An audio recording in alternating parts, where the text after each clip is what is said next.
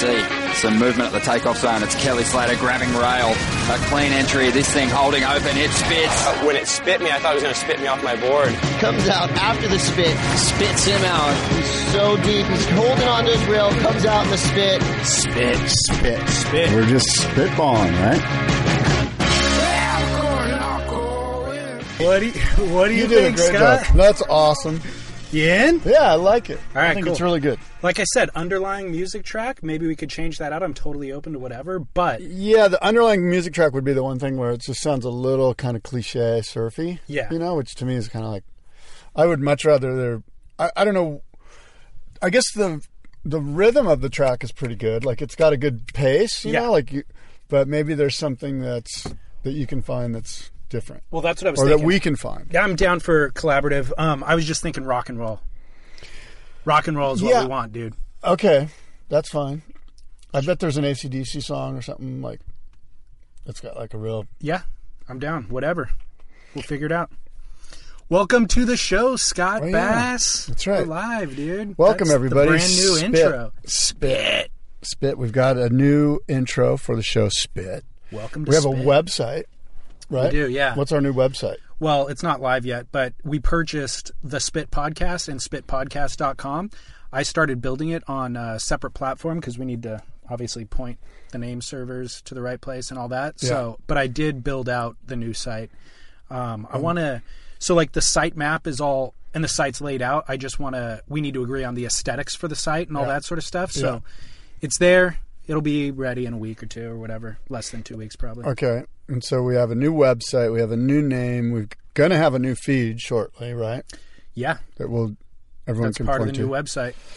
And this is David and I's new iteration of Spit, the surf podcast. Yeah. It was funny.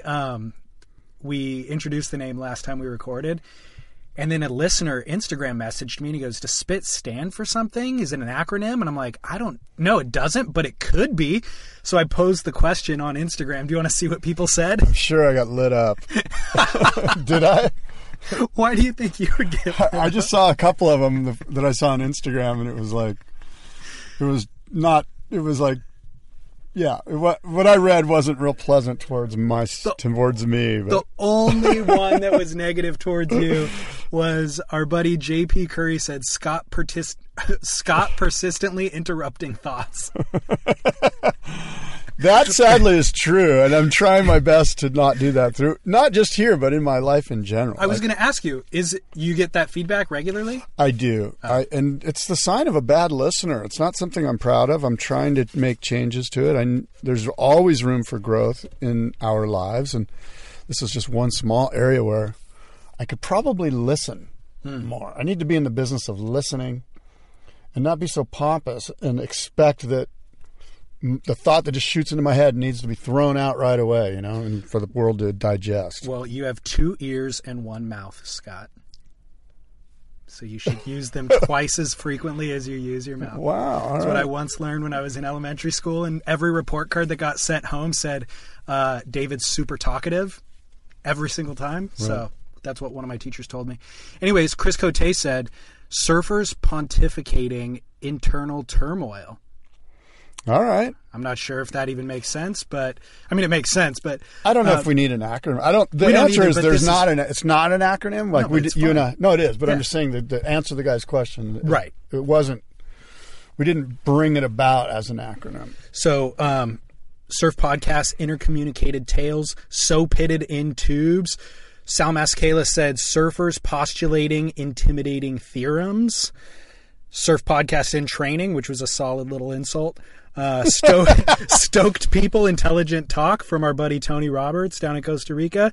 And then one of my favorites, actually, because this shows that this guy was a true fan of the show. Surf perspectives, insights, and Travis Sham mockeries. That's right. That's an old school listener. We had a whole... I don't know if you heard. You probably listened to a few of them, but back in the day, we had a whole segment that was just Travis Sham Mockery of the Week. which we could bring back, which would be a cool thing. I'm right? down for that. Yeah. Let listeners know what a Travis Sham mockery is. For those who are pulling up Merriam-Webster right now and can't find it listed. Well, it comes from a Bud Light beer commercial. Oh, it does? Yeah. I thought you created it. No.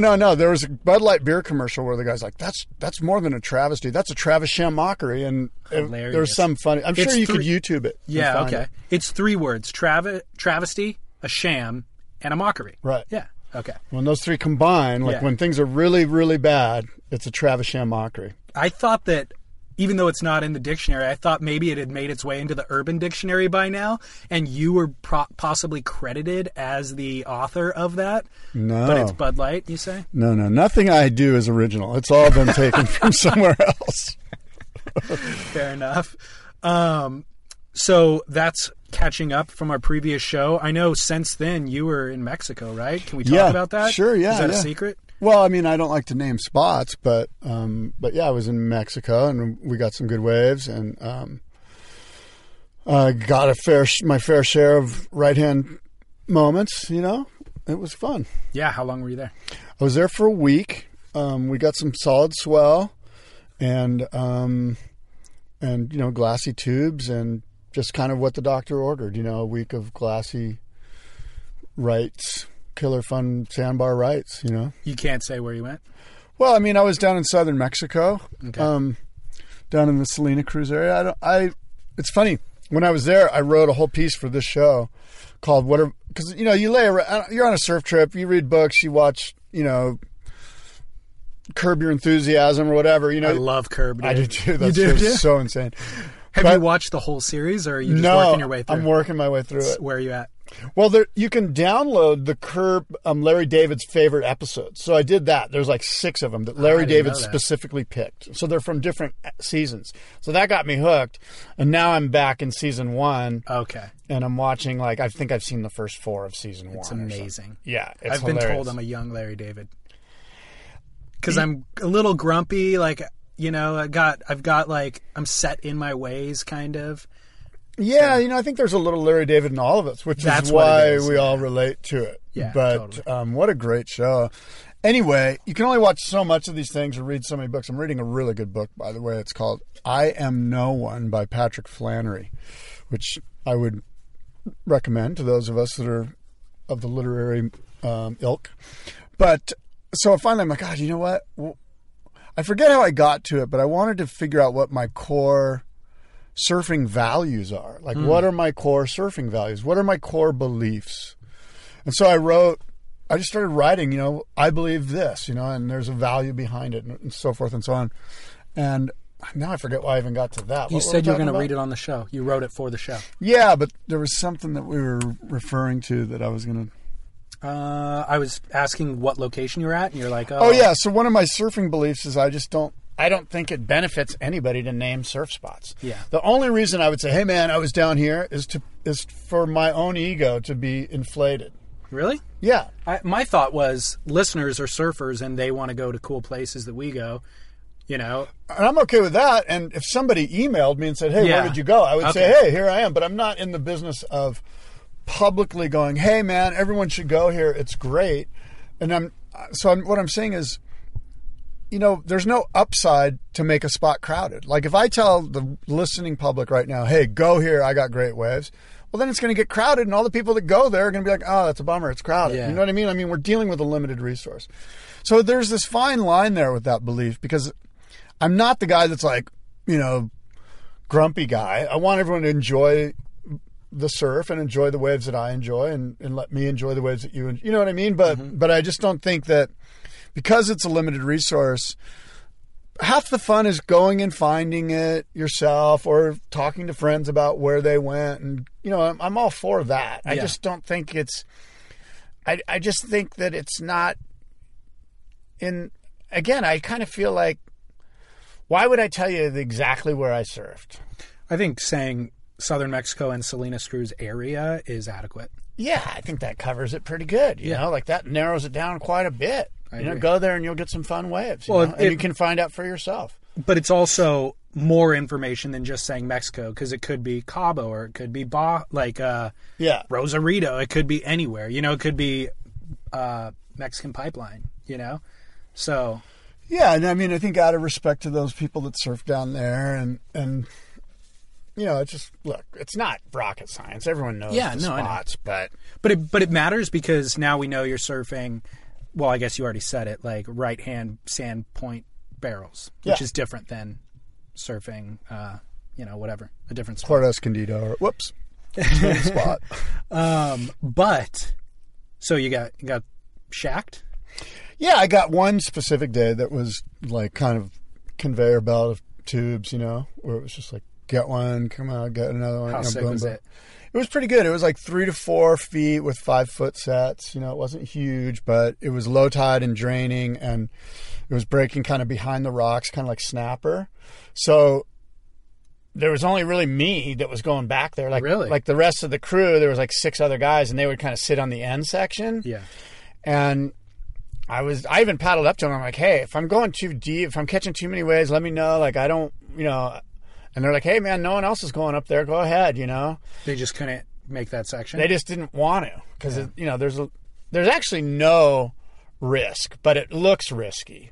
Like, if you wipe out in front of the rocks, it kind of just pushes you back out to sea, And they weren't just qualified, They weren't quite good enough or whatever. Or they didn't feel like doing it or whatever. But so anyway, there was this snapper rocks type moment for about an hour where I was just doing laps, just, and I got, I probably got 2 or 3 or 4 really good tubes and sweet, some closeouts and some wipeouts and all of that stuff too. Makes it all worthwhile. Yeah, it was pretty good. Pretty good. I don't know if listeners fully understand, or listeners who don't really go on surf trips or maybe aren't as deep into it as you and I are, but you look at, maybe you're like, watch the Fiji comp, or you look at surf videos and you just assume, you're like, oh, you're going to a tropical location where there's barreling waves and you're wearing trunks.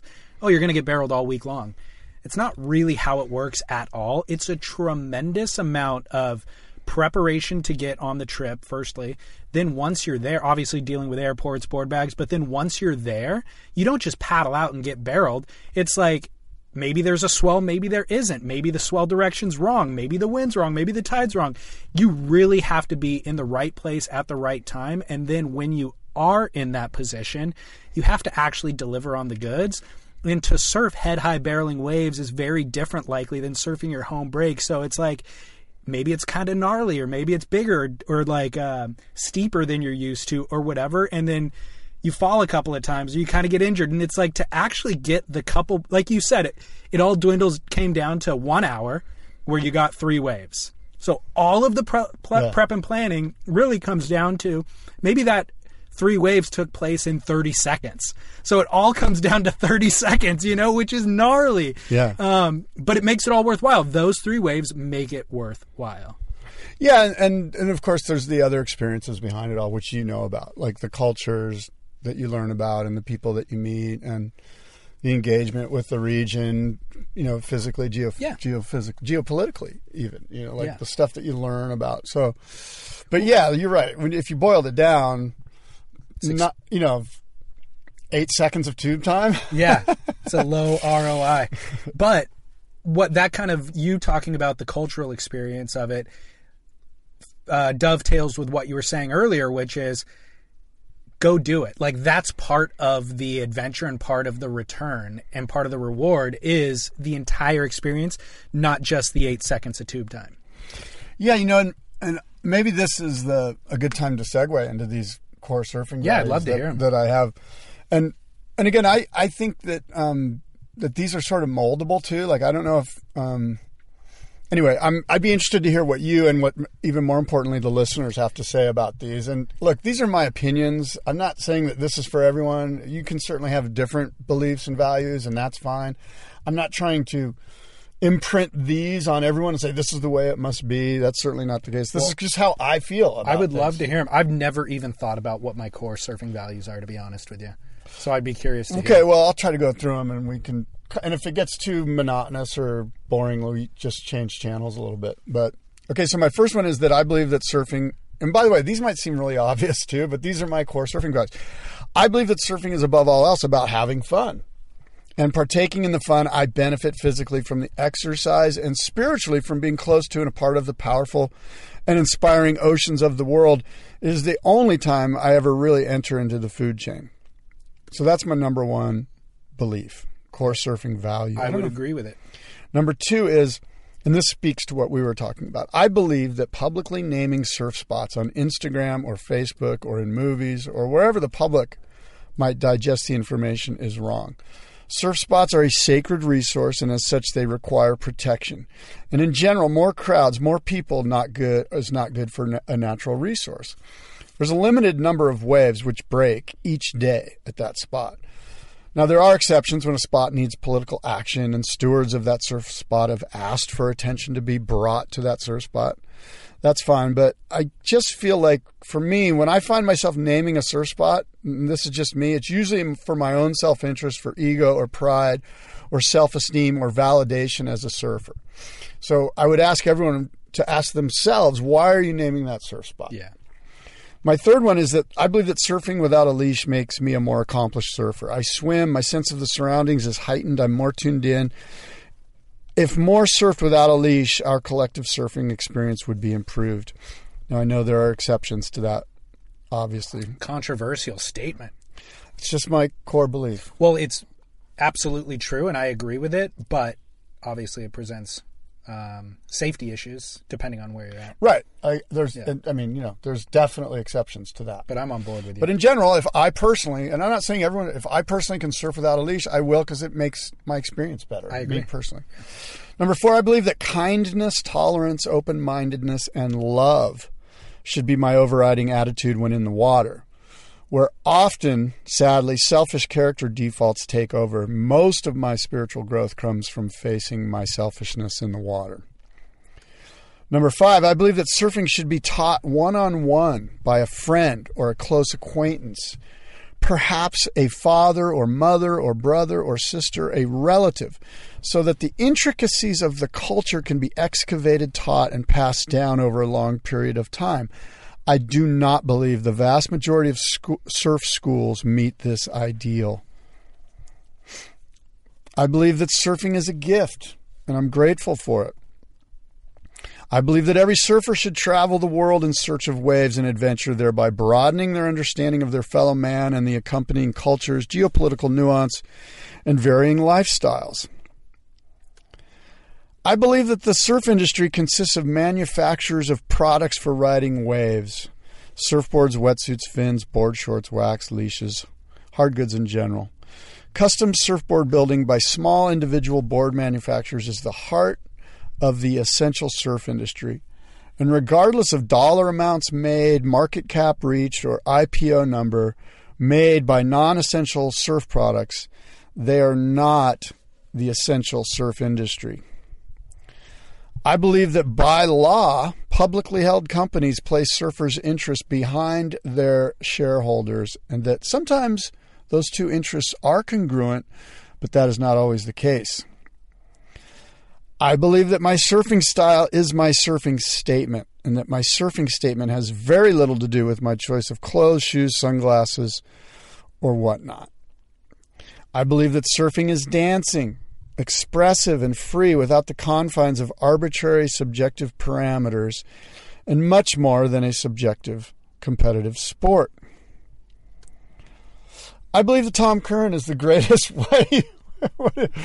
Am I contradicting myself? No, as this is going on, you're getting, I didn't realize you had the depth that you have and the, sentimental heart that you have. I'm an old guy.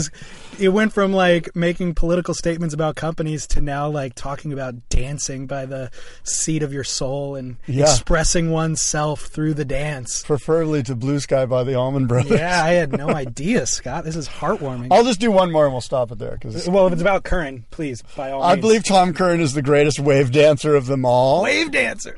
Bethany Hamilton is the most inspiring surfer of all time. And Kelly Slater is the greatest competitive surfer of all time. I'll leave it there. Wow. I could go on, but I start to get out of core values and into opinions at some point. So. Deep, Scott. Anyway, really, really deep. I'd like to hear yours at some point. I'll think about it, actually. I'll make a note to maybe next show. And I'd like the listeners to chime in on that stuff, too. By the way, we do have Spit email. We don't have them set up yet. But Dude, what's your old email? You can reach me at, the best one actually is Scott at surfboardshow.com. Cool. I'm hello@surfsplendorpodcast.com. So if anybody wants to send their core values, yeah, I'll definitely put some time into it and think of mine. I agree with you about the Curran, maybe the Bethany, and definitely the Slater thing for sure. Who's more inspiring than Bethany? I would just have to think about it. Right. I agree with you. She totally is, but I would have to put some more thought into it. I mean, there's a lot of people.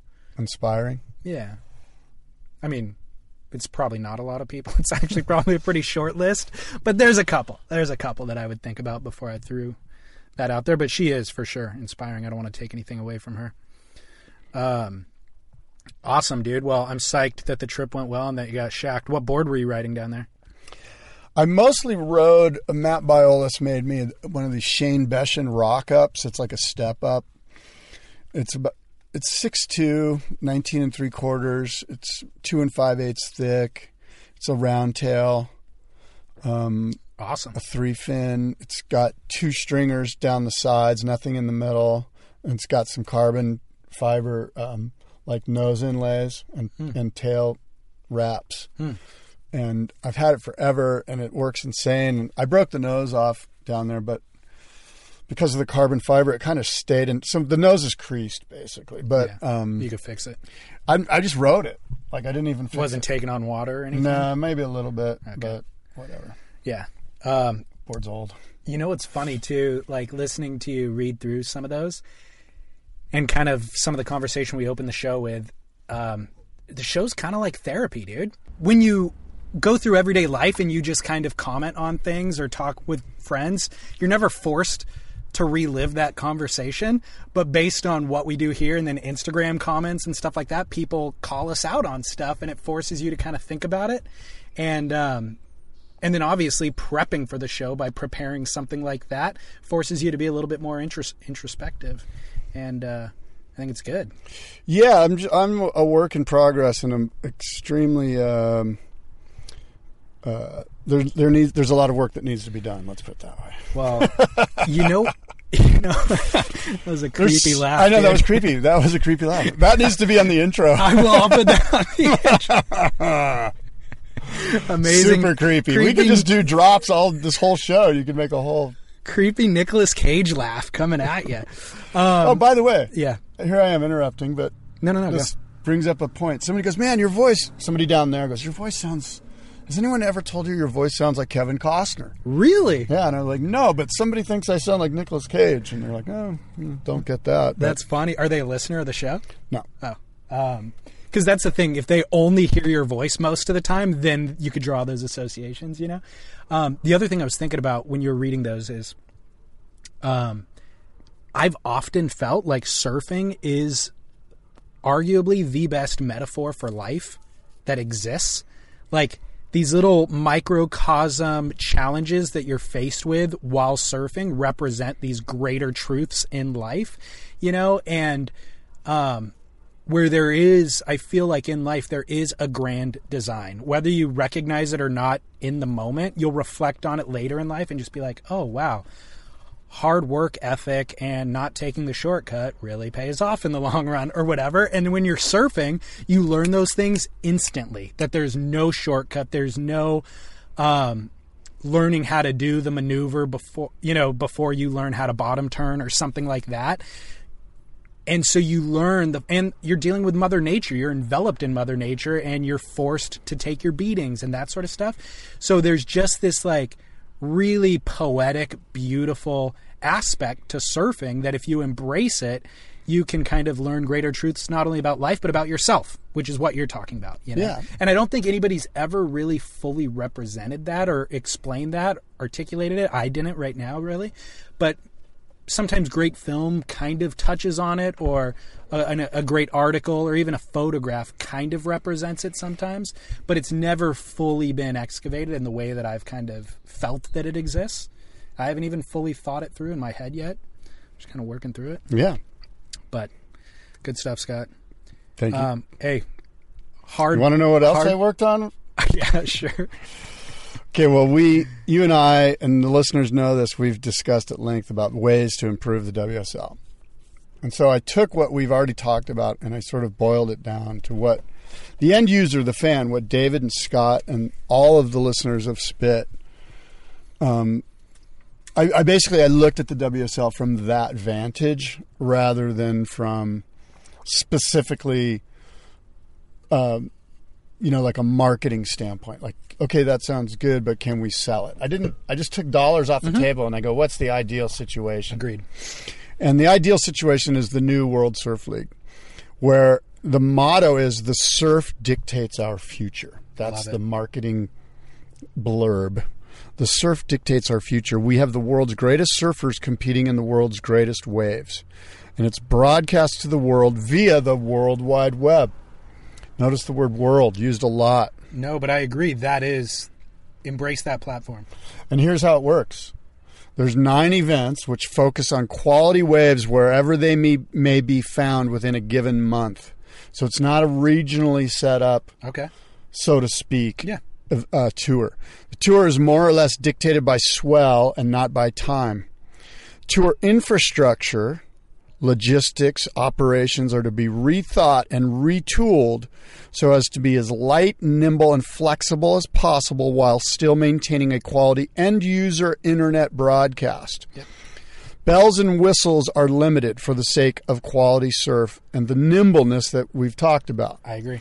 The production team needs to be lean and mean. There will be an IT chief, the broadcast back-end labor needed to set up the broadcast, a production director, broadcast talent, only times 4, 2 on, 2 off, and a communications specialist. When the swell and winds are more or less ideal, the call is made and the first heat runs within a day, perhaps 2 days. And the entire event can take place in 1 day, but may need 2 days. Mm-hmm. Now, the season goes like this. From January 15th through February 28th, we focus on the first event at Piahi, paddle in at Jaws. Now, given the vagaries of the swell situation, we may have the event at Honolulu Bay. Or in that 6-week period, it might be at Sunset Beach, or it might be at Mavericks. We focus on the concept of Piahi, but wherever we need to pull, we pull. Interesting. And by the way, this doesn't mean that the staff has to stand by on Maui. They're standing by at their homes in Orange County and LA and Santa Monica or whatever, and when it's time to go, we go. So there's the T&E cost is not what you think. Mm-hmm. And all of those places are relatively close to one another. That's within a 5-hour flight of one another. Exactly. Not necessarily 5 hours from South Africa or Australia. Right. But there are some limitations to the concept. Depending on where you're But in that 6-week period, we anticipate a large wave event somewhere in Hawaii, preferably Jaws. Yeah. And it could be as far away as Mavericks. But if you're a pro surfer, you're already in those locations anyways. You're probably in Hawaii at that time. Exactly. So, by the way, there's only... Right now I have it, so there's only 12 surfers on the tour. Love it. In March, you're Gold Coast-centric, focusing on snapper or Kira. But if something blows up somewhere else in Australia, you go. Yep. In April, the focus stays in Australia with Bells, Winky, Pop, and Margaret River as the focus. But again, PPAS could blow up and we go to Ponape. In May, we do Tavarua. We do a month in Tavarua. We wait for its cloud break. In June, we go to Chopu. We spend a month in Tahiti. Not us. We don't spend it. We spend it wherever, but we go when we see a swell. Yeah, the waiting period's a month. The waiting period's a month. July, J Bay. August, Puerto Escondido. The whole month of August, we wait for a massive swell at Puerto Escondido. September, we focus on lowers. But again, who knows? It could be good in Peru, Chicama. Sure. October, we're off. Okay. November, we're off. In December, the last event is Pipeline. Obviously. And the first event at Piahi, the event in J-Bay in July in the middle of the tour, and the last event are majors. We have 3 majors, and they're worth more points, and they're worth more dollars. And again, all events are subject to relocation, are dependent on the quality waves to run. The schedule is subject to change. The swell dictates our future.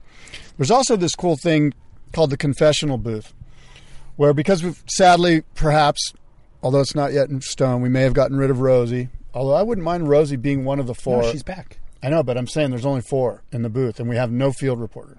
We have to trim. Well, So we might just keep Rosie on. She might be one of the analysts. she's actually in the booth the last couple of days. Killer. Kaipo was there for the first couple, and now he's gone, apparently. I don't know what happened to him.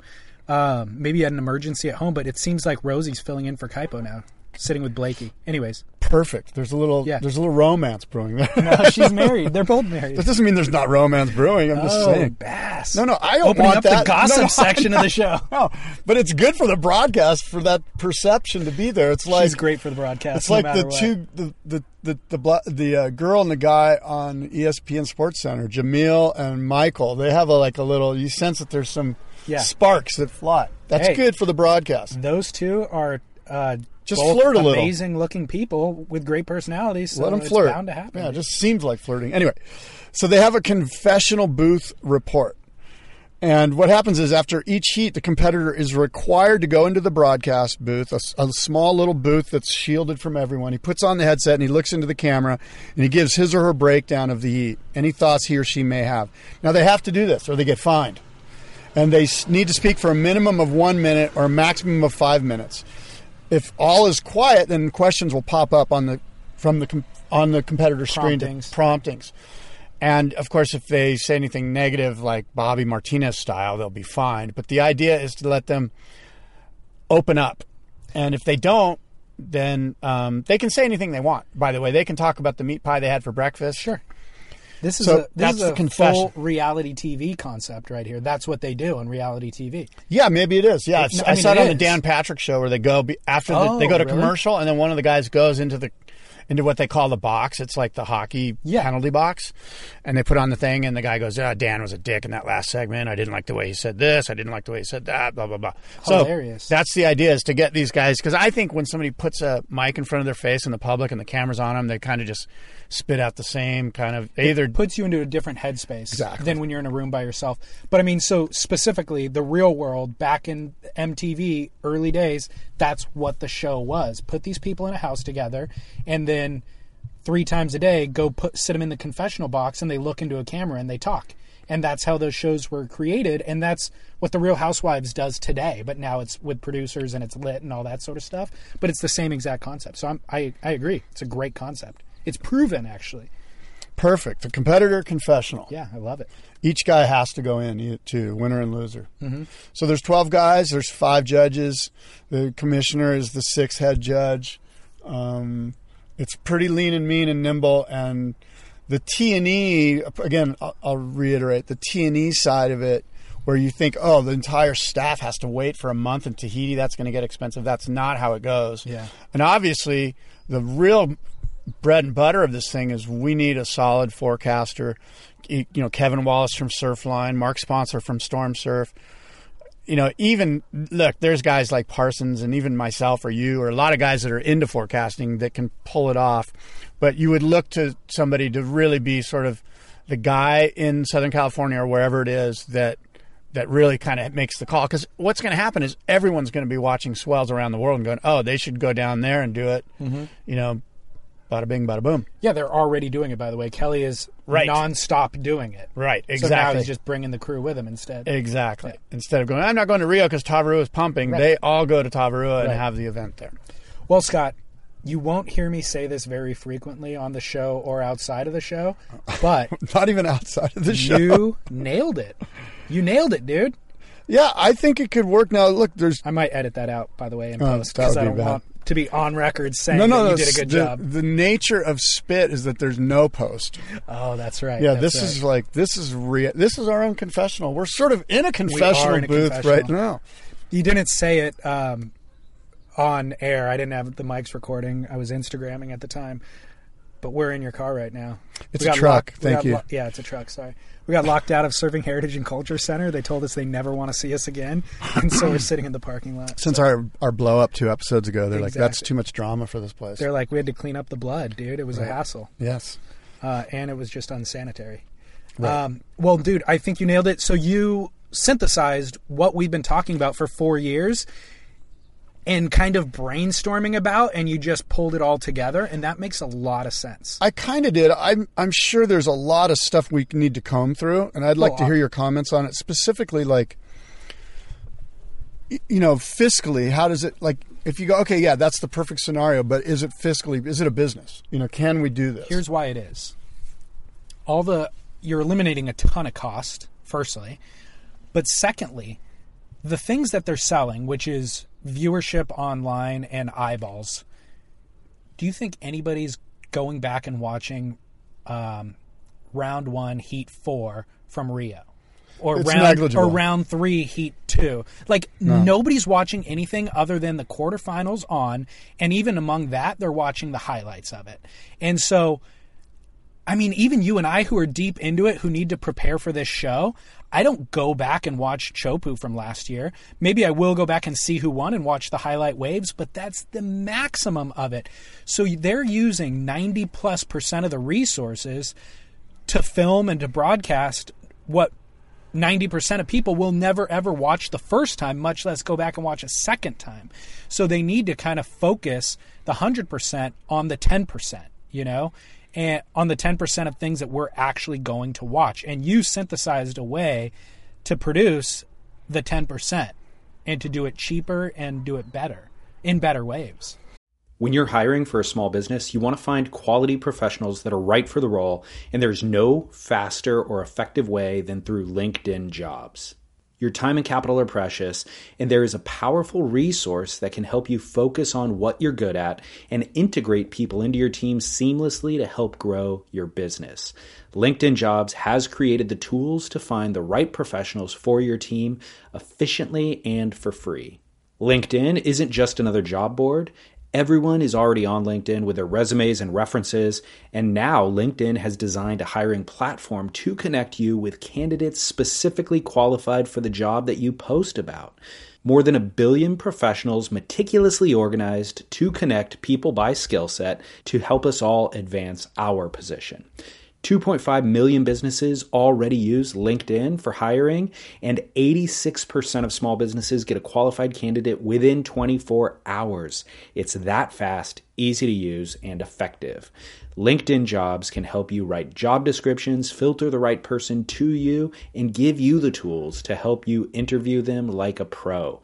LinkedInjobs.com/surf is where you go to post your job for free. Yes, totally free. That's LinkedInjobs.com/surf to post your job for free. Terms and conditions apply. Yeah, that's the hope. I agree with you too. I think you brought up the point last time about this. We don't need to put seats on the beach. Like it's an old model. Butts on the sand doesn't make sense. It's an old model, and there's no need for it. Yeah. So, what's interesting about this is you'll notice there's no Indo on here. Well, so I got a comment about that. Yeah. Do you want to go or no? Go ahead. Okay, so I watched some of the free surf sessions at Cloudbreak before the waves got big for this WSL event, and it's a rippable left, and it's like, oh my God, we need a rippable left on tour. We haven't ever had one we haven't had one in a very long time, and it highlights things that we've never seen, like that we don't get to see throughout the course of the year, like Julian Wilson's backside combo. Like maybe we'll see a couple of waves at a beach break in France or Portugal at that time of year, or maybe he'll go left at lowers and get 2 or 3 sections, but this is like 8 sections, or Gabriel Medina going left on a waist-high wave that he can do 10 or 12 turns on. It really opened up a lot. It showed tremendous flaw, by the way, in Nat Young's front side game. Like Nat Young, he's not even on tour. He's a replacement this year, but I was watching him. I'm like, oh my God, he looks kind of terrible. Like his style, the way he's doing his turns, like yikes. I'm not a big fan, but I love Nat Young when I watch him go right at Bells Beach and J Bay, and then when I watch him get barreled at Cloudbreak when it's actually good, all that stuff. Like I thought I loved Nat Young, and then this highlighted some major flaws in his game. So I just realized the need for a rippable left, which reminded me that last time you brought up Macaronis. So I was like, bang, Macaronis is the spot, and it's obviously Indo, which you just referenced. I think that would be the solution. Yeah, the beautiful thing about Macaronis is that the month of April we have an Australia focus. It's not too far. I want to say it's 5 hours from Australia to Indo. Doable. Or less, maybe. It's probably less. So Macaronis is doable. The thing with Macaronis is there are some logistics issues with these places, which is why, for instance, you say to yourself, and we said this last time, Macaronis has got a resort. You could just set up shop on the resort. Well, now you're getting into T&E, because if you're going to hold down that resort, first of all, they're not going to just kick everyone out when you decide to show up. People have their trips booked a year in advance. Exactly. And you can't book it for the whole month of May and just pay for it. Now you've gotten to the place fiscally where you don't want to be. So I'm not sure. Look, I was on a couple of trips with Surfer Magazine where we did a surf contest off of the boat. Mm-hmm. It was in 2001, something like that. It was the Surfer OP. The OP Pro boat trip. Yeah. Yeah, that was sick. You were on that? Yeah. Sweet. Yeah, and Aki won it. Yeah. Bruce Irons, Andy Irons, Timmy Curran, Shane Dorian. Who else? Somebody else. Anyway, it was a sick trip. It was a cool trip. Yeah. It was a cool trip, and those guys were ripping. And that's really when we didn't discover Kandui, but we pulled up to Kandui and it was pumping, and Martin Daly was kind of like, we always look at this wave, but it always looks too fast, and we've had some guys try to get it, and they always end up getting worked. But you get, at that time, the top surfers in the world, and those guys just tore it up, and it was kind of the coming out party for Kandui Left, where people were like, hey, if you're a good surfer, this is an insane wave. Mm-hmm. And we just happened to get this 4 or 5 hour window where it was just mammoth.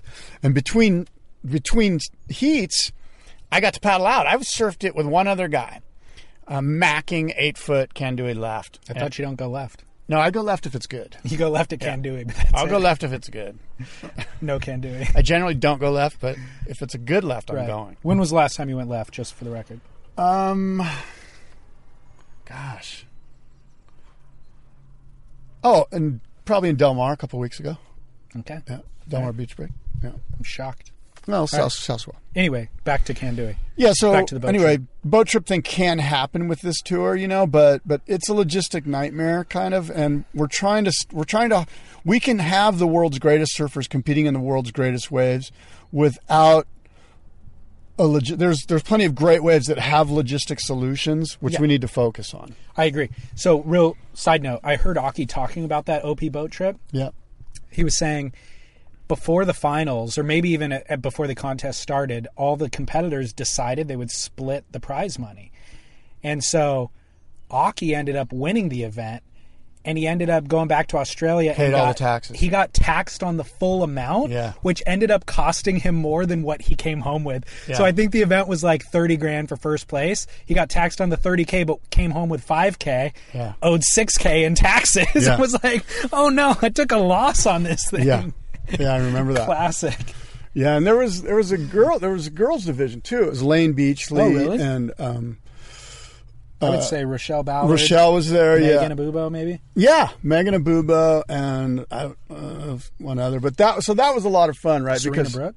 Might have been Serena. There was all these Matt and Sam George there that were all Matt's quite a Lothario, is that the word? That sounds like a good word. It's I don't know. Character, I think, from Shakespeare. Yeah, he kind of would roam from tent to tent and find, attempt Congress with a woman if it was approachable and doable. Do tell, dude. Spill I the think beans. I've said all I need to say. That the George brothers, not Sam. Sam's actually, although they're both known for their ability to charm. Let's just say that. And I think there was some charming going on, but I could be wrong. I don't want to throw anybody under the bus, although I just did. You should. It makes for a better pod, dude. Right, but I don't need to make enemies. The people that know. Let's just let the listeners use their imagination. Fair enough. Well, I like it, Scott. The waves were fun during that trip. Were they? Yeah, we got some good telescopes. Oh, I'm not supposed to name spots. Damn it, dude! You did a lot of work down in Mexico. The first 45 minutes of our show came from your Mexico. You need to go on vacation more often, dude. You come to the show so prepared. For the record, I'm prepared 99.9% of the time. Or are you kidding, dude? I'm not kidding. I'm not kidding you. You're kidding. I am. For what? For life? Or For the show. No, for the show. I come prepared with takes and topics. Oh, okay. My sure problem, my concern was that I was being too honest. I would come to the show and just go, oh, shit, I don't have anything. Now I've learned I can't do that or it'll be used against me. Wait, so are you prepared or are you not? Because now you're saying... The answer is yes. Okay. Prepared to... God forbid the listeners tear me a new one. That's part of the fun. When they tear you a new one, not me new one. By the way, do we want to talk about Laird Hamilton on TMZ or is the story done? I put it in my notes like 2 weeks ago, and now I'm kind of looking at it going, The best thing about the Laird thing is that Healy came to his defense. Did you see that? I did, yeah. I thought that was interesting. Let me set the topic for listeners who are unaware. Laird Hamilton was getting into his truck in Malibu, and TMZ caught him, and they're like, hey, dude, there's tons of shark attacks in Southern California. Shark sightings. Right, sightings, you're right. People are really concerned about being bitten. Or specifically the question was, what are the odds of being bitten? And Laird, basically the way that they pitched this article was Laird Hamilton says that women shouldn't go into the water when they're menstruating. That was the headline of the article. Laird's exact quote was, quote, the most common reason to be bitten is a woman with her period, end quote. So I didn't really think the statement was that controversial. I'm shocked that like the internet goes crazy about stuff that is like a non-issue to me. There doesn't seem to be any scientific evidence to support what Laird says. Like there's Well, how could there be? Well, you research. You get a bunch of women that are menstruating and you put them in the water and see if sharks attack them. He said the most common reason to be bitten is a woman with her period. So you would take all the shark Well, you would take all the shark attacks and then you would figure out among those people how many of them were menstruating. That's how you would do the research, but there doesn't seem to be that research done. Right. However, Laird has spent a significant amount of time in the water in his life, so maybe he just has experience that leads him to believe that. I don't know. But either way, it doesn't upset me. And either way, it doesn't feel sexist. It feels like, yes, blood, sharks are attracted to blood. That's indisputable. So it would make sense that if you're bleeding, introducing blood into the water, then that might be a cause for concern. Like it doesn't. No. Why are people upset about it? First because it's Laird. Second because he probably wasn't as sensitive to. I disagree. Read the quote was the most common reason to be bitten is a woman with her period. That's not insensitive at all. Well, I think the better quote would have been, hey, look, we all know that sharks are attracted to blood. As far as I know, that's a known thing. And if you're introducing blood into the lineups, like you just said, then your odds are probably a little higher. Yeah. And there's at least one time a month when the majority of the women are introducing blood.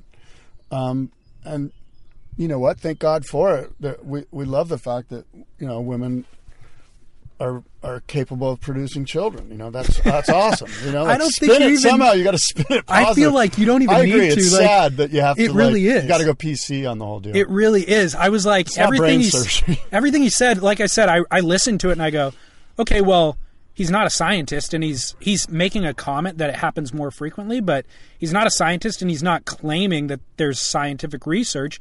But the guy spent a tremendous amount of time in the water, so that does make him an expert, and he probably has an opinion about it. Done with that. It wasn't disparaging at all. No. One of my favorite things was Surfline reached out to a guy from the Shark Lab at Cal State University of Long Beach, and he said, quote, there's no scientific evidence that menstruating women are more likely to be bitten. There just isn't enough blood. Kids with scraped knees probably bleed more, end quote. And I thought to myself, that's not true. You know nothing about either vaginas or kids with scraped knees because you think one bleeds less than it does and the other bleeds profusely. Kids with a scraped knee doesn't bleed. What are you talking about? Like, so the one expert they went to on Surfline, I just feel like, well, he discredited himself completely, Wow. Well, Mark Healy backed. I don't know I don't have Healy's exact quote, but there was, I think the inertia, or maybe it was, the Beach Grit. Okay. I don't know who it was, but somebody immediately went to Healy and went, what do you think? And Healy's like, you know what? I agree with Laird. He more or less said, I agree with Laird. Yeah. So Good. I thought that was kind of interesting, and it was cool that Mark's, because it would have been the easy thing to go, oh, he doesn't know what he's talking I'm about. staying away from it. Yeah. I don't even want to touch it. Right.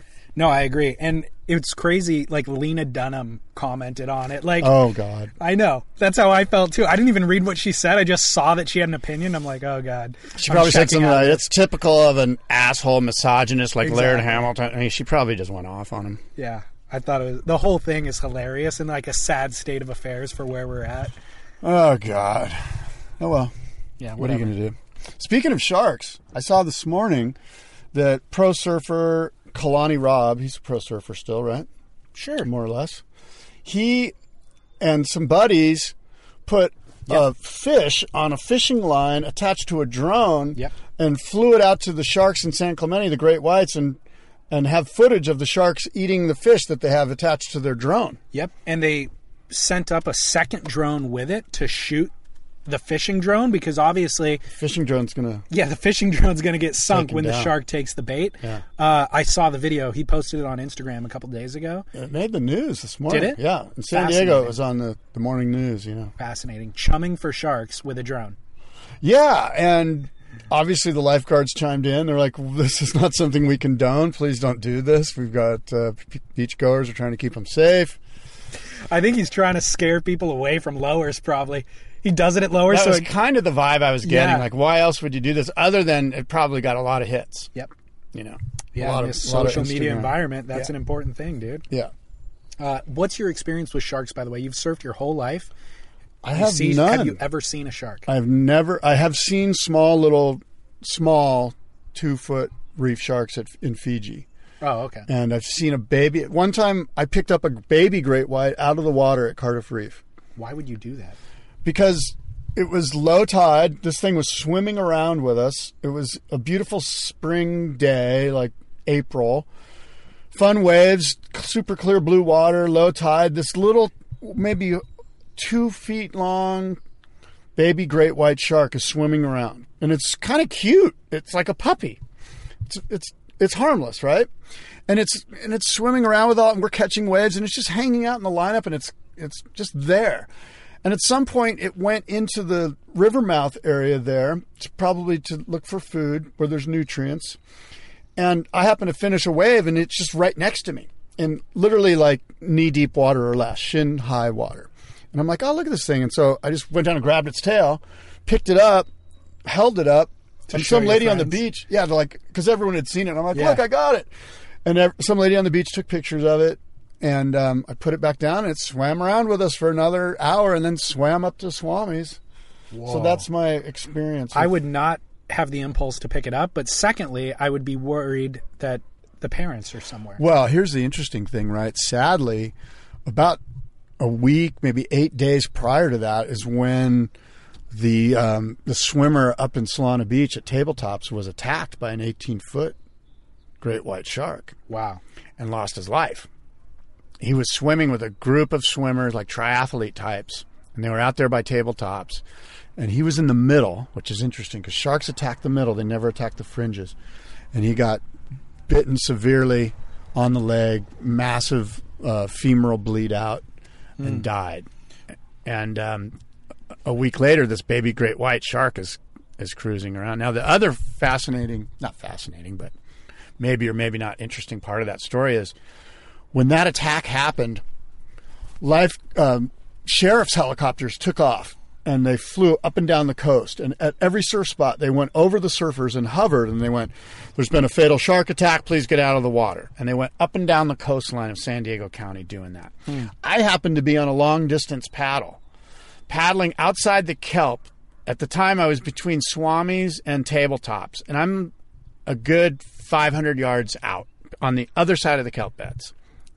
And I hear this helicopter. I'm like, what's going on? And I can't really hear what they're saying at Swami's. They see me, and they jam out to me, hover over me, and go, there's been a fatal shark attack. Please come in right away. And then they take off. And I'm like, great. I'm out here. Yeah. There's been a fatal great white shark attack. And they just leave me. And so I scurried with my paddle between my tail and So you did actually heed their advice and get out of there? Yeah, I think I went inside of the kelp beds and just paddled down to Cardiff and got out. You know, it. And then I was on duty. I'm sorry to interrupt that. Well, once you get spooked like that, you can't shake it out of your head. Like, I've been surfing, like in Baja, let's say, where there's nobody really out and around, and it just feels creepy. Once you get that little creep sensation, now every wave that you duck dive, you're envisioning a shark opening its mouth and just enveloping you, like eating you, you know, whole. Yeah. And you can't shake it. And then it's just like, I got to get out of here, like as quickly as possible, get on dry land. So I've also surfed since I was like 12 years old. I've never seen a shark, dude. And I'll run into people who are like, oh, I saw a shark last weekend. And I always am very critical where I'm like, dude, you don't surf that much. And I surf that spot all the time and I've never seen one. It probably was a dolphin, which I do see dolphins every single day. But I think I might have told this story on the podcast a couple of years ago when it happened, but I was surfing like a twilight session right before after the sun went down and there was still a little bit of light and there was only 2 other guys out. It was in Huntington and they both scrambled for like this tiny little wave, like this knee high. I was sitting out the back waiting for like, it was probably like shoulder high or something. And I see these guys scramble together for like a knee high wave. And I was just like, that's weird. There's nobody out. They should just wait for a good one. Why'd they go together, you know? Whatever. And so then within like a minute, a good one came and I surfed it to the beach. And I got to the beach and they were standing there and they were like, dude, did you see that shark? I'm like, no, what are you talking about? They're like, that's why we scrambled out of there. We saw this shark pop up like 15, 20 yards beyond you and just hover for a minute. The fin just hovered and didn't move. And then in a split second, darted straight at you. And I'm like, are you kidding me? They're like, no. We freaked and we bailed. And in my head, of course, I'm thinking, thanks for telling me, you know? Yeah, why didn't they scream at you? I don't know why they didn't, but he goes, it was clearly chasing something. We thought it was chasing you. It was probably a fish, but it, like I said, it just came up, sat there, and then went 0 to 60 instantly and then disappeared. And I was oblivious. I must have been looking the opposite direction or something, but these guys were actually good enough surfers to where I knew they didn't mistake it for a shark when it was actually a dolphin. It was probably a shark. So that was my only encounter. But again, I didn't even see the thing, you know, so I can't actually say that I've ever seen a shark in the water. But that did spook me. And it made me realize too, I was like, shoot, I didn't even tell anybody that I went surfing that session. I just like went after work if that thing tagged me, nobody would have known. Like, how long until somebody would have been like, hey, David didn't show up for work or David didn't whatever, you know? Yeah. Like I would have been, or a body part rolls up on the beach, you know? Yeah, it's weird. I think when sharks, I don't think sharks want to eat us. I think they think we're other food. Because the general vibe is they come, they chew on you, and then they go, oh, that's not for me. It's just a bone. And they spit you out. By that time, unfortunately, he got your femoral artery, and you're done. You bleed out. If they want to eat you, they won't find you. But they'll eat you. Here's the thing. That doesn't make me feel any better. No, I know. You know what I mean? No, I know. It's actually kind of worse in a weird... No, maybe not. I don't know. It's equally bad. The point is they're out there, and you can still get eaten. Accidental or not. You're in the food chain. I appreciate that they're not malicious. That's nice. They're just doing their thing. It's good to know they're not like, that guy's a dick. I listened to his podcast. I don't appreciate what he said about sharks. Oh, my God. Taking him out. I did see a shark one time, but I wasn't surfing. I was 2 times. One time between Catalina, I was going to 6th grade camp, and they used to take us out to Catalina Island, Camp Fox, with the YMCA. Between Long Beach and Catalina, we saw a hammerhead. And then another time, I was sailing between Cape Verde Islands and Spain. Anyway, I was sailing in Europe somewhere. And we saw a big hammerhead. I've seen hammerheads twice, just from the boat. It's fine if they're out there in the Atlantic. I don't ever go there. Right. I don't ever go surf there. Right. Exactly. Sorry to listeners who live near Cape Verde. Here's what's shocking, Scott. This has been since we last recorded, there's been more deaths in the surf world than we've ever had in a 2-week period of recording this show. It's been tragedy has struck. Yeah, I know. It's been At least 2, right? Well, 3? I've got 3. And then Greg Allman, your man. Oh, yes. Greg Allman. He's not in the surf community, but... No, but he could be. He's a brother in arms. He's a brother in arms. No, that's sad. Greg Allman had hepatitis C, and he was 69 years old, and that was definitely a bummer. I was lucky enough to see him last year. I saw him at the Belly Up Tavern in Solana Beach, and that was a great show. And yeah, but let's talk surf. I mean... So... You want me to tell? So, John Severson, right, founder of Surfer Magazine. Can I read a little bit about John from Matt Warshaw's Encyclopedia of Surfing? Please do. I think he's due this segment of the show. You know, like we need to give him his thorough due. Yes. He was an important figure in surfing. Yes. He was the founder of Surfer Magazine, but he was born in 1933 in Los Angeles, the son of a gas station owner, actually. And he began surfing at 13 when his family moved to San Clemente, which is where Scott and I sit in this moment. John received his bachelor's degree in art education from Chico State College in 1955 and a master's in art education from Long Beach State College, which is actually where I went. Severson's paintings and sketches from this time have been called the original surf art. And after being drafted into the Army in 1956, Severson was stationed in Honolulu and was assigned to the Army surfing team. Surf, his debut film, came out in 1958 while he was still in the military. Surf Safari was another film that followed in 1959. And Surf Fever came out in 1960, which him... along with a group of surf filmmakers, Bruce Brown, Greg Knoll, and the genre originator, Bud Brown, basically toured those films up and down California's coast from Santa Cruz to San Diego, which was really kind of the way that you introduced films to the public back in that day. So his movies were real... if you haven't seen them, they're similar to other films of that era where they're kind of free of plot, but they're just... showcasing wave riding with maybe a couple short comedy routines in between. But his handbills and posters that he created for the show were created by him from his original artwork. So really kind of just a one-stop shop. And in 1960, he produced a 36-page horizontally formatted magazine for one of those films, Surf Fever, which was kind of the groundwork for what would then become Surfer Magazine. It all led up to that. So he published 4 editions of that magazine in 1961. He called it Surfer Quarterly, and the magazine steadily grew from issue to issue, and it was really a one-man show with Severson doing all of the editing and much of the writing, the photography, and the design work. He later hired a number of people who became surf media icons, including cartoonist Rick Griffin, photographers Ron Stoner, Jeff Devine, and Art Brewer, writer, editors Drew Campion and Steve Pesman, who went on to found the Surfer's Journal, and graphic designer John Van Hammersveld and Mike Salisbury. In 1971, he sold the magazine and moved to Maui with his wife and 2 daughters, and for the most part, just returned to painting, sketching, and surfing. His art would eventually be sold in galleries in the U.S., Japan, and Europe, and there was a book published in 2003, which was kind of a retrospective of Severson's work called Surf Fever, named after his film.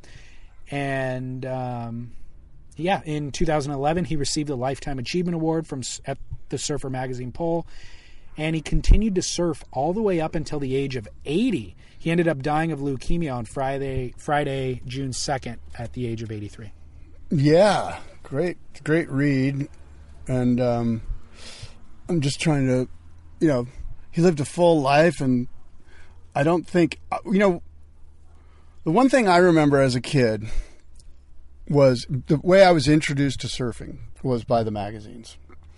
The magazines got me hooked when I was like 10 or 11 years old. Both of them. Surfing, International Surfing, I think it was at the time. Maybe it was Surfing.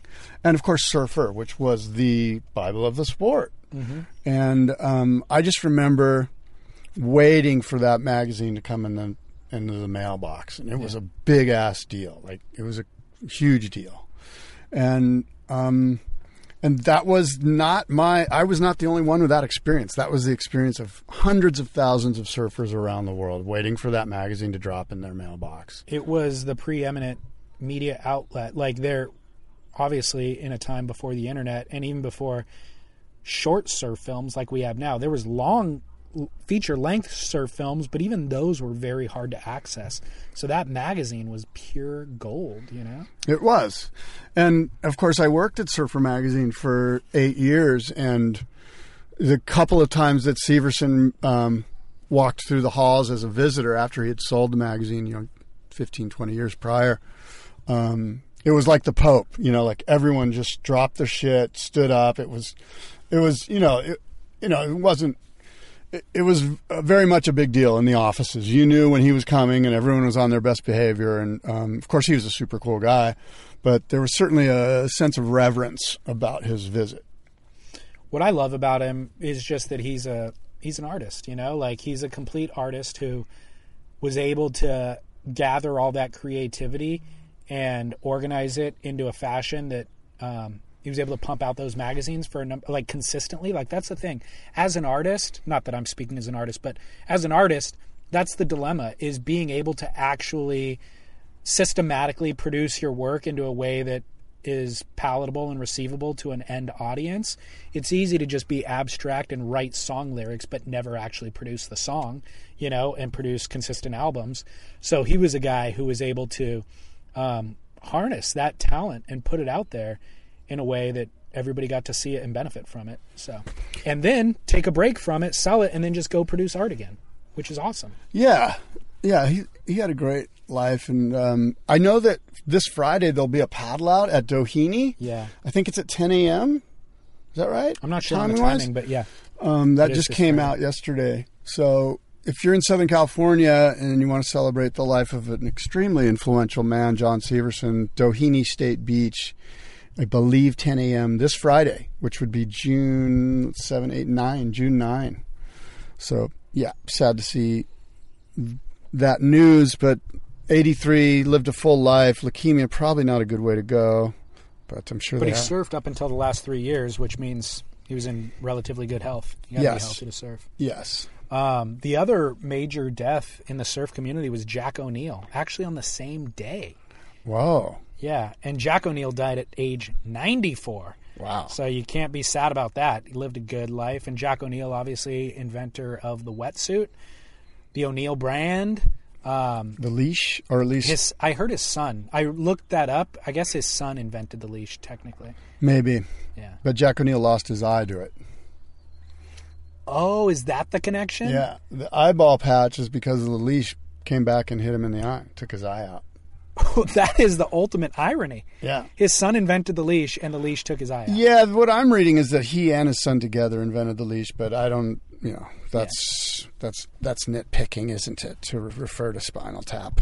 Wow, I did not know that. I always wondered, the guy is a badass. Like, in terms of just like a visual kind of look, he was radical looking. He looked like a pirate. He was a proper pirate in the modern age, with a big beard, bushy hair, living up in the Santa Cruz, kind of a frigid, rugged environment, and then an eye patch. Dude's radical. Yeah, he was he had quite the look. There's no doubt about it, and a little bit of a pirate vibe going there for sure. Yeah, I'm a huge fan. Well, we're saddened by the loss of those 3 individuals. I'm reading here that O'Neill lost his sight of his left eye in 1971 after his leash tethered surfboard snapped back and hit his face. The surf leash, ironically, had been invented the year before by Pat O'Neill, Jack's son. There you go. So, yeah. That is super ironic. By the way, that is a very dangerous thing that can happen to anybody. I had that exact thing happen. Either wiped out or kicked out of a wave, and like the leash hyperextends, which creates a rubber band effect. And I was like turning to look back towards the beach where the board was. And as I was turning, the thing hit me in the side of the head right at my earlobe and split my earlobe in half. Oh, my. Yeah, it was Thanksgiving morning, like maybe 10 years ago. And it felt like a punch to the head because right behind your earlobe is your skull. And so it felt just like a punch to the skull. And I was immediately like kind of debilitated by the blow and held my hand up to my head and was just like, oh, I just felt the pressure. I didn't know it was a laceration. And as I was holding it, trying to like recover for a second, I then looked at my hand and there was blood everywhere. And I'm like, uh-oh. and I was surfing with my buddy Grant, who Grant Ramey. Yeah. Remember him? Yeah. And I look at Grant and I'm like, dude, how bad is it? And he his eyes get all wide and he's like, we should probably go. And so we're on the beach walking, and it was this long stretch of super long beach. And we're walking up the beach, and he kind of keeps glancing over at it. And he's like, we should probably jog up the beach. And as we were jogging, I could feel the earlobe flapping in the wind. God. And it was, I ended up going to urgent care and having to get it stitched up. And I showed up, of course, late to Thanksgiving at my dad's house with my ear all stitched up, still wearing the clothes from surfing that morning because I had to go straight to my dad's from the urgent care. And I had blood all down the shoulder of my shirt while I was sitting at Thanksgiving dinner. It was pretty radical. Nice look. Yeah. So, but that always made me aware, when you feel that tension on your foot, give into it. Don't fight it and pull your leg back. Let it pull your leg and stay underwater for an extra 10 seconds. Yeah. Because it's dangerous. Good advice. Yeah. Although I wouldn't mind having an eye patch at this point. If that was the result. You could get an ear patch. Ooh. Yeah, not as cool. Not as cool with the ladies, I don't think. Remember that footage of Tom Curran surfing actually he was down in mainland Mexico, and he had socks on his ears to cover the sun, so he had the socks drooping. He looked like a little puppy dog with wet hair. Yeah, he had a safari hat and then the socks attached to that. Yes, it was crazy and good he was look. wearing pants. And he only wore that outfit when he rode the little skimboard boogie board thing. I think it was prior to the skim. It was a boogie. Yeah, it was a boogie. He was standing on the boogie. It was. He was standing on a boogie. And then when he went surfing on his normal board, he had a whole different outfit. He specifically had an outfit for the boogie. This guy's our hero, dude. He is. There's nobody better than Tom Curran. I am sorry. That guy is the ultimate wave dancer. Hashtag wave dancer. Hashtag wave dancer. I got to say, I saw that footage and immediately I questioned everything I knew about Tom Curran. I was like, wait a second. I might have to just reevaluate this guy because that is a ridiculous outfit. And then I saw him stand up on the boogie and shred, and I go, well, I guess I'm going to be buying socks for my ears now and wearing pants in the lineup because I am clearly wrong. And I need to reevaluate all of my fashion choices now because this guy is the ultimate badass. I'm sure the product and development team at Stance Socks was like, oh my God, we are legit. All right, guys, boardroom meeting Monday. We're developing ear socks. Yes. Here we go. And I actually saw Tom here. We're at the Surfing Heritage and Culture Center. Saw him here last year doing a thing. And he was drinking a Pepsi. And it made me laugh. I was like, I don't know any other adult who drinks Pepsi, and especially out of a can. But you don't? No, why is that random? I don't know, dude. Is soda a part of your regular life? Not me personally. No, Not me I don't either. drink sugar drinks. But... That's what I'm saying. I don't know anybody really that's drinking soda at this point as an adult. But I've had a Pepsi when you and I have done the show. I've drank a Pepsi when Okay, I'm just saying it was... Pepsi's not that far off the norm. Here's the thing. I expected a beer or a bottle of water. Right. And I would have even been okay with I don't know, a sand pellet. I mean, what if it was a Jones Cola? I was like, just something something niche off and cool. Right. The fact that he's drinking a Pepsi just made it so weird, but also so Tom. I was like, I guess I got to start drinking Pepsi now. He knows something I don't know, and I'm a huge fan. So, yeah, that's the power of advertising. By the way, that's why companies hire LeBron James and pay him millions of dollars because me just seeing him do that made me want a Pepsi. You're going Pepsi on us thanks to Curran. Yeah. Anyway, what else you got, Scott? That's all I have. Well, I got must-see moment, Duke and Kook, and all that. Should I go straight into it? Yes. My must-see moment, Michel Berez's stall. Oh, my God. That's my must-see moment. Well, thanks. Thanks for biting. Like you said earlier in the show, you just bite off other people's... No, but that's everybody's must-see moment. Dude, that's pretty rad must-see moment. Yeah, ridiculous. That's so cool. You want to explain it? No, go ahead. I'm sure you've got it. Well... Cloudbreak was pumping. We didn't even talk about it yet, but the Fiji Pro's taking place. We're finished round 1 and round 2. And Michel Berez, in his heat, got a pretty sick 8 to 10 foot barreling wave. And while he was pig dogging in the barrel, it opened up before he went into the second section. So we got a glimpse of what he was doing in the barrel. And pig dogging, meaning he was backside holding the rail, but but he made an adjustment to it. He took his back foot off of the surfboard and dragged it in the wave's face while he was on this freight train. So he had his left hand dragging in the wave, which is a way to slow down, but he then additionally picked up his back leg and dragged that in the wave. So he only had 2 points of contact on the board. His front foot and his right arm holding on to the rail, and his left arm and his back leg were stalling. His right foot was using as a brake in the wave face on an 8-foot freight train. And he was kind of letting in and out of the back foot brake, too. It wasn't just like slamming it on. He kind of adjusted it as it went. Yeah. It's amazing. So it was a back leg stall. It was ridiculous. Even the commentators in the booth, Ronnie Blakey and Rosie Hodge at the time. That's right, Rosie. Tripped. Yes. They were watching it. They're going, oh, he's getting barreled. He's going to come out. Wait, what? What's he doing? Oh, my gosh, he's using his leg to stall. And then he got blown out. They're like, that was insane. I've never seen that before. They both had never seen it before. They were tripping. Yeah. So it was really radical. That's the must-see moment. Michel Perez, in his post-heat interview, wasn't that... He was, like, shocked that they were impressed by it. He goes, oh, no. He's like, I do that all the time at Chopu. Like, when I want to slow down and my arm isn't slowing me down enough, I use my leg. He was like, oh yeah, no biggie. Kelly Slater was later interviewed in the wrap-up at the end of the day. He said that he saw it at Makaha in 1992 by a guy, and they called it the Allen wrench. And so I don't know if that surfer's name was Allen, or maybe his last name was Wrench, or maybe his name was Allen Wrench. I don't know. Why would you call it an Allen wrench? I don't know. If he's at Makaha, I'm sure his name was probably like Bird Boy or Buddy Boy. Or Allen Wrench, maybe? I don't know. So Kelly needs to elaborate on that, but he did see it in 92 at Makaha.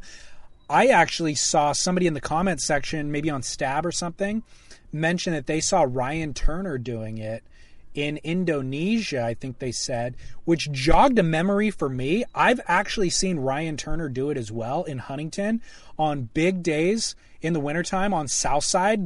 There's like a left against the pier that runs barrels straight into the pier.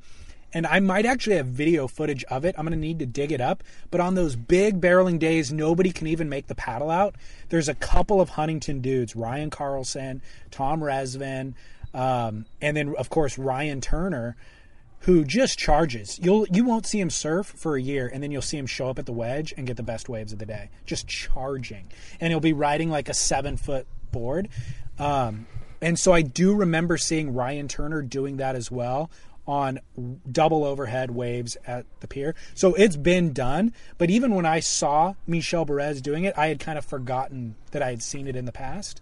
So, but it's radical, super technical. So it's got a name, too. That's kind of cool. It's the Allen wrench. Well, according to Kelly. Well, that's good enough for me. It's good enough It needs a name. Let's give it one that Kelly suggests. It's a good point. They came out of Makaha in 92. Yeah, I'm not going to argue that. Fair enough, Scott. Fair enough. You're making a compelling argument. The Allen wrench. Done. Yeah. So I will say also the women's Fiji Pro, we need to touch on that. Courtney Conlog beat Tatiana Weston Webb in that event, and they ran most of the event in marginal surf and then decided to hold off on the final. And they actually went past the women's waiting period and ended up running it in the men's waiting period, knowing that there was this amazing swell coming. So they ran it in 8 to 10 foot cloud break, which, basically put the women to test. Like Courtney and Tati had to charge out there, and they did charge. They ended up Courtney winning the event without really getting barreled, which was a little bit of an asterisk that needs to be put on that final. It was a low heat scoring final. I think she won with like a 10-point total. Courtney opted to try to do turns. Tatiana opted to try to get barreled, which she did. She just didn't make any of the waves. And this is what I really want to discuss. This isn't to shame the women or to say, I think it's also not to patronize the women and be like, oh, they charged when they ended up winning the event with a 10-point heat total. I don't think that's right to do either. So I'm going to call it out where I see it. And that is, yes, they charged. Yes, Tati picked off barreling waves and pulled into them. But the point of difference between the men and the women is She's not navigating the barrel. She's pulling into the barrel and she's charging, but she's not navigating and threading. So when you watch Michelle Perez not only navigating, but doing this super technical backside drag, foot drag, and then feathering the throttle while he's in the barrel, that is the point of difference. So it's great that we're on this point of watching the women surfing evolve at this really high level, and we're putting them in these situations that allow them the opportunity to evolve, but we're going to need to see you thread the barrel. Like, no doubt Tati can pull into perfect cloud break and get tubed and come out. She won the GoPro entry last year for doing that at big cloud break, but it was a little bit of a sketchy day where it was very big, but it wasn't perfect. So what we need to see is you pulling into the imperfect wave, feathering the throttle, driving through the barreling sections, stalling when it's perfect, driving when it's not, and pulling up high and coming out of the almond part of the barrel when it calls for it. That's what we're going to need to see. Well, good commentary. And that wave requires that you turn in the tube to make it out. There's one section that's guaranteed, just stand there. But for the most part, you do have to turn your board in the tube to, as you say, sort of negotiate. Yeah. Well, moving on to Kook and Duke. My kook of the week is a 19-year-old girl driving under the influence who hit and killed surfboard shaper Paul Burke. Wow, that's so sad. That's such a bummer. I did see this. It's such a bummer, dude. Yeah. I mean, so Paul Burke, 59-year-old surfboard shaper who's, I think, living in Oceanside for kind of main part of his life, or adult life anyways, raising his family and stuff. But he was 59 years old. He was actually from Long Beach, California, which is where I was born. It's where Dane Reynolds was born. Brett Simpson, we're all born in the same hospital. Greatness comes out of Long Beach Memorial Hospital, Scott, in case you were unaware. I'm sure it does. Tim Stamps still lives in Long Beach. Okay, you've mentioned one great guy, Tim Stamps. No. What do you got against Dane, dude? Come on. Nothing. Dane, 2. That's 2 great guys. Oh, and you, that's 3. No love for Sippo, I guess. Anyways. I love Simpo, too. That's 4. There you go. So Paul Burke, surfboard shaper, was riding his bicycle outside his home when, like, he was a cyclist, actually. So it wasn't just he was on his beach cruise or cruising. He was actually a cyclist who regularly rode his bike to stay fit. He competed on the ASP. He started surfing shapeboards in the 80s in Laguna Beach, built boards for Brad Gerlach, a bunch of guys. He's just a lifelong surf community dude. And he was hit by a 19-year-old driver who was suspected to be under the influence. So this is Kook of the Week is the driver. This is my PSA. Do not drive under the influence, folks. Whether it's drugs, whether it's prescription medication, whether it's alcohol, whether it's texting while driving. Like, it's so sad that when you see these stories, they're completely avoidable, and it's just senseless. It really is senseless. It's so sad. Dude's just riding his bike. Gets clipped by a 19-year-old. Yeah, that's a bummer, man. When you're that young, you don't understand the gravity of the situation, and we were all that age. It's just, to have such a senseless and life-changing thing happen is tragic. It sure is. I'm going to go out on a high note, though, with my Duke of the Week. I have 2 Dukes. Fabio Cantu and Troy Joner. Joner.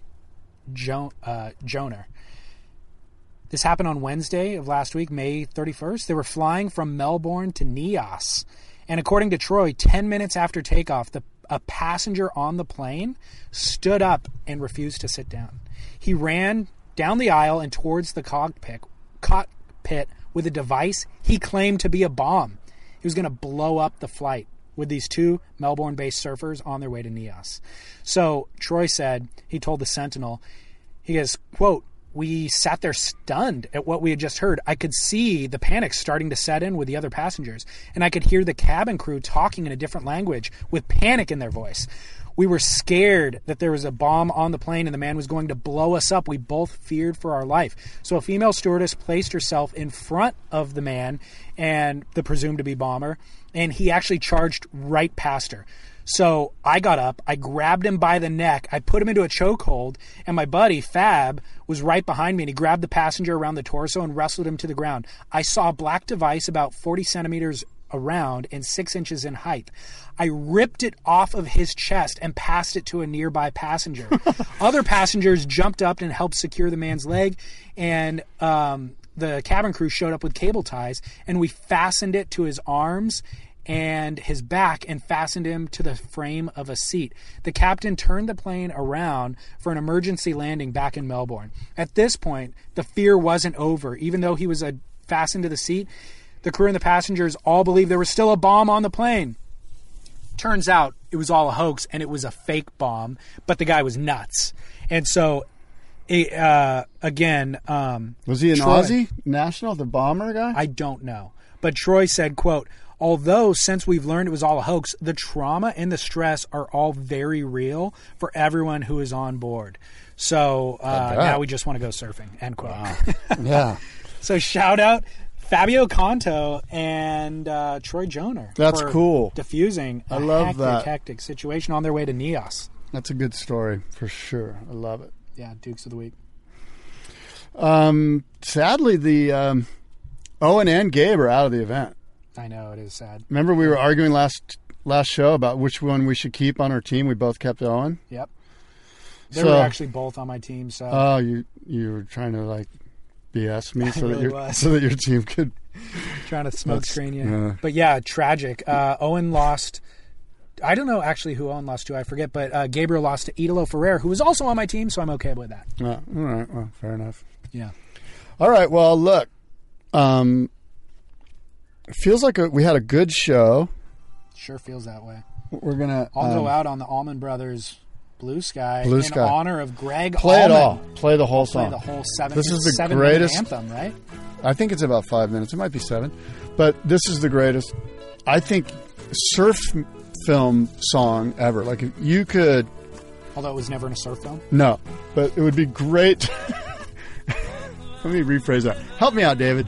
This song should be used in a quick 7-minute edit of like Craig Anderson, Rob Machado, Tom Curran, and Dave Rostovich. Where? Desert Point. Ooh. Threading like barrels. Yeah, blue sky. Yeah, like under sea level barrels, like with some maybe some artsy camera, like some film. Like some artsy. 16 mil. Yeah, exactly. I need a little of that grainy vibe going down. I like it. Some of that. I could see it right now. Yeah. My brothers sing us out. All right. Well, until next time, we're looking forward. Perhaps today the Fiji Pro runs, outer known Fiji Pro, we should say. And until next time, adios and aloha.